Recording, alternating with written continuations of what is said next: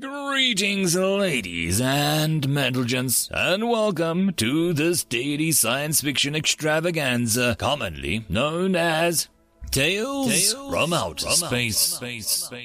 Taken from the subreddit HFY. All the relevant links will be down below.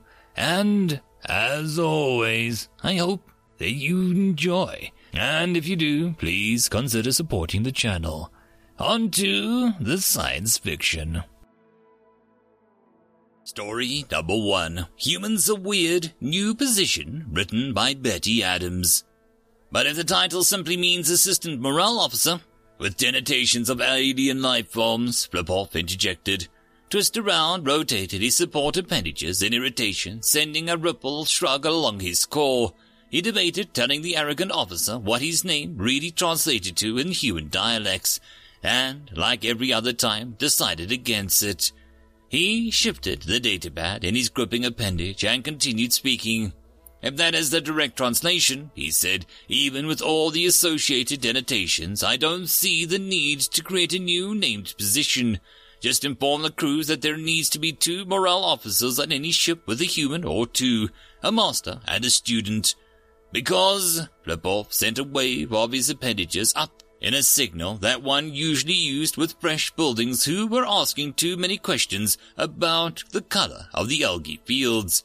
This is not a learning position. The goal is for the new officer to know more about humans, at least in this one field, than the chief morale officer. Twist under tightened his appendages in a stubborn perplexity. And you expect me to be an expert on the state of mind? He demanded, feeling a little proud of the knowing the last noun. Centralized nervous systems were so very fascinating.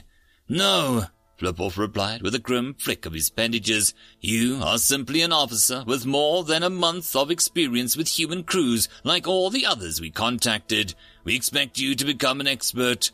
I've only been trained in observational psychology. Twist around, observed uneasily. I would hardly be prepared to react. Good, interrupted Flipoff. Acting in your observational will fall under morale officer. It is best that you understand that going in.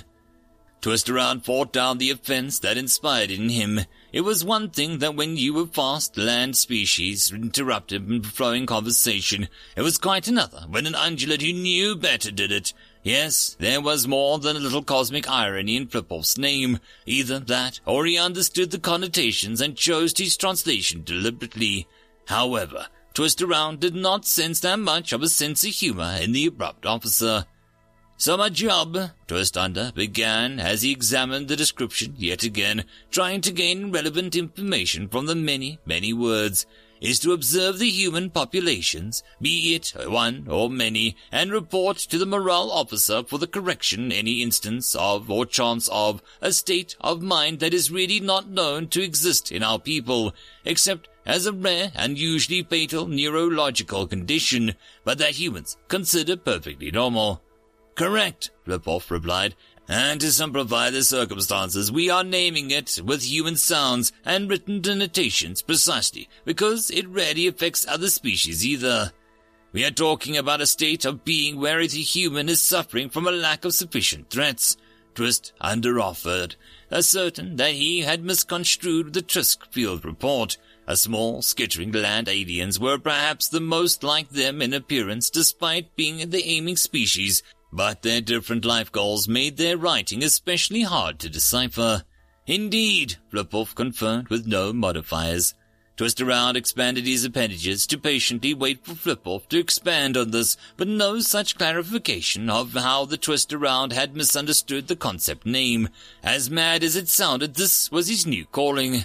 I suppose, he said, uncertain at what he expected of him, that is very kind of Home Pools to expand this many resources to secure the mental health of our new friends. There is absolutely nothing altruistic about this move, Flipoff said, assuming a grim pose. This is strictly for the safety of our crews who have to deal with the humans. Why must you be so dramatic? Twist around finally burst out, exasperated with the posturing of his superior. What is the worst thing that could possibly happen if a highly skilled and highly trained human gets, bored? End of story. Story number 2. Humans are weird, on the loose, written by Betty Adams. "Do understand," Base Commander 15th Trill said as gently as he could. "We just want to understand." The human in front of him slouched at his chair. She very deliberately glanced to the window. The massive rings of muscle and her odd, concentric eyes contracted as she focused on the branches of the tree in the middle distance. Her massive digits began to writhe. They twined with her mates on the other hand and untwined again. She shifted her center of mass and glanced at him out of the corners of her eye. Base Commander 15th Drill recalled his psychology training and squared his primary joints on either side of his head. He tilted his head up to point his sensory horns on the display and fixed the human with what he'd hoped was a firm stare. He needed to let the silence be an ally. Humans couldn't stand being quietly watched. And hopefully, he was reading the situation correctly. After a moment, the human heaved an unnecessarily loud sigh and hunched her shoulders. "Don't know," she said. "Sir." She threw out that as an afterthought. "Let us review the facts then," 15th Troll said, pulling up the report on his tablet. The human winced and glanced at him furtively before returning her gaze to the tree. "Now you are rated as a mechanic," 15th Troll stated.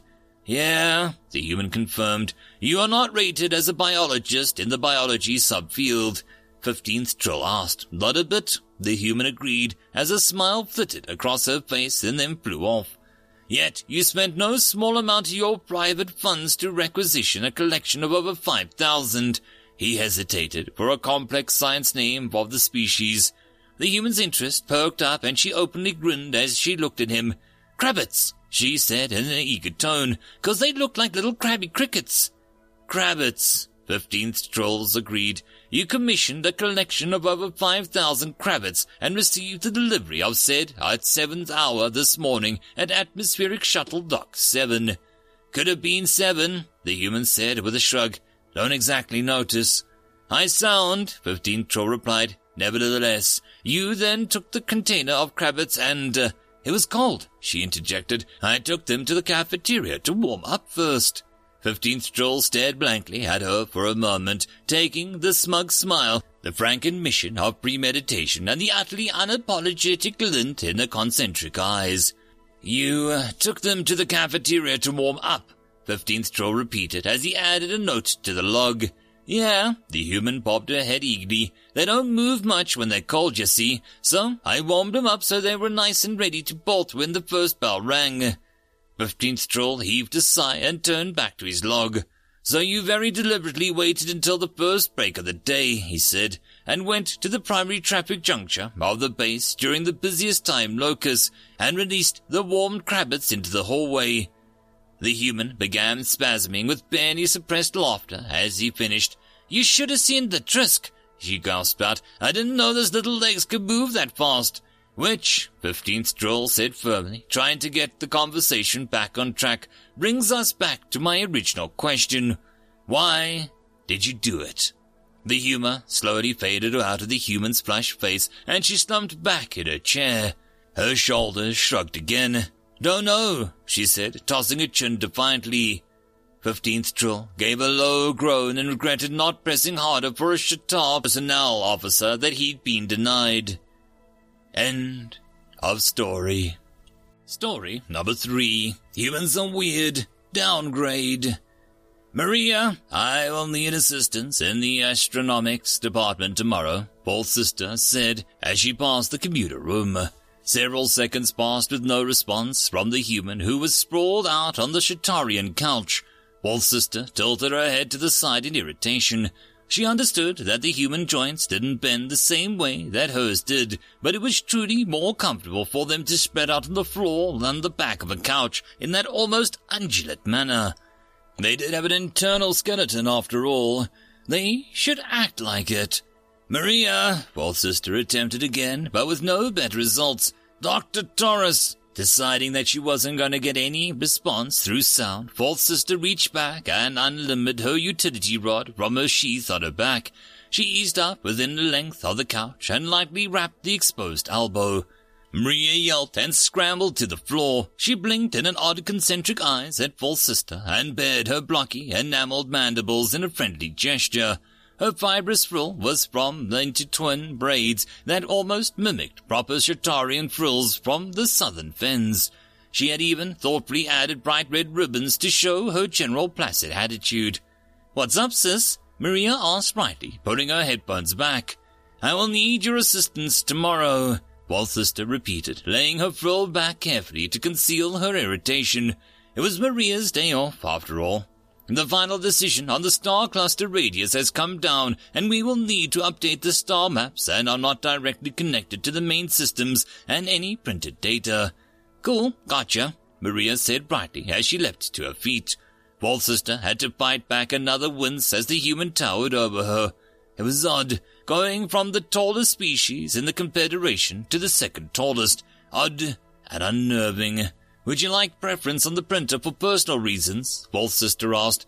"Why would I need that? This is not your regular duty," false sister replied. "The base commander likes to make sure that anyone asked to perform outside their job descriptions gets some reimbursement, even if it's minor." "I know that," Maria said with a dismissive wave, "but why would I need access to the printer?"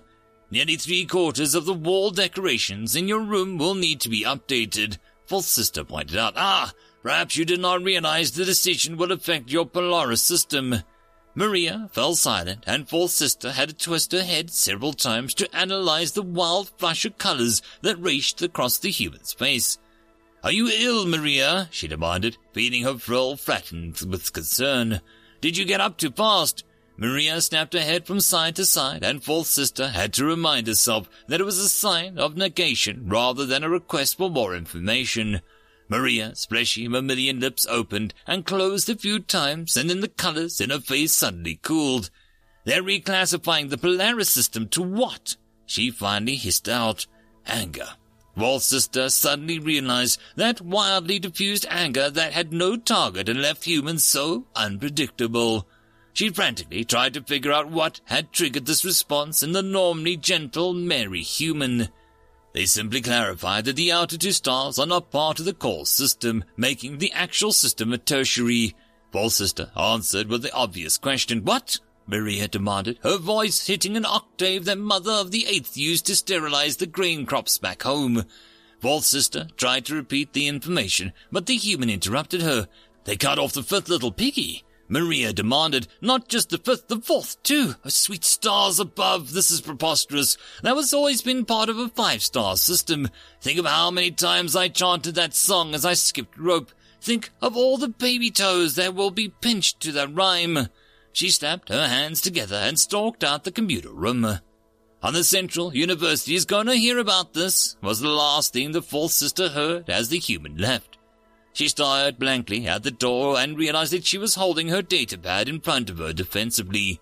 She carefully lowered it and just as carefully raised her frill into a calm position. All evidence indicated that Maria was furious over the technical designation change of an uninhabited system, but that could not be correct. It was patently illogical. She would call her cousin who lived in a mixed colony. If anyone could explain this behavior, it was the Shatar who had to deal with these strange beings her entire life. End of story.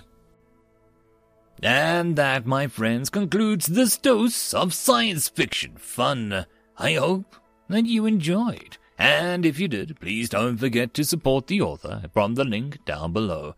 But if you want to support this channel, there are links as well down below for you to help with. But the easiest way would be to share this video. And if you are so inclined, subscribe as well. I will see you all in the next episode, and I hope that you all have a fantastic time until then. Cheers.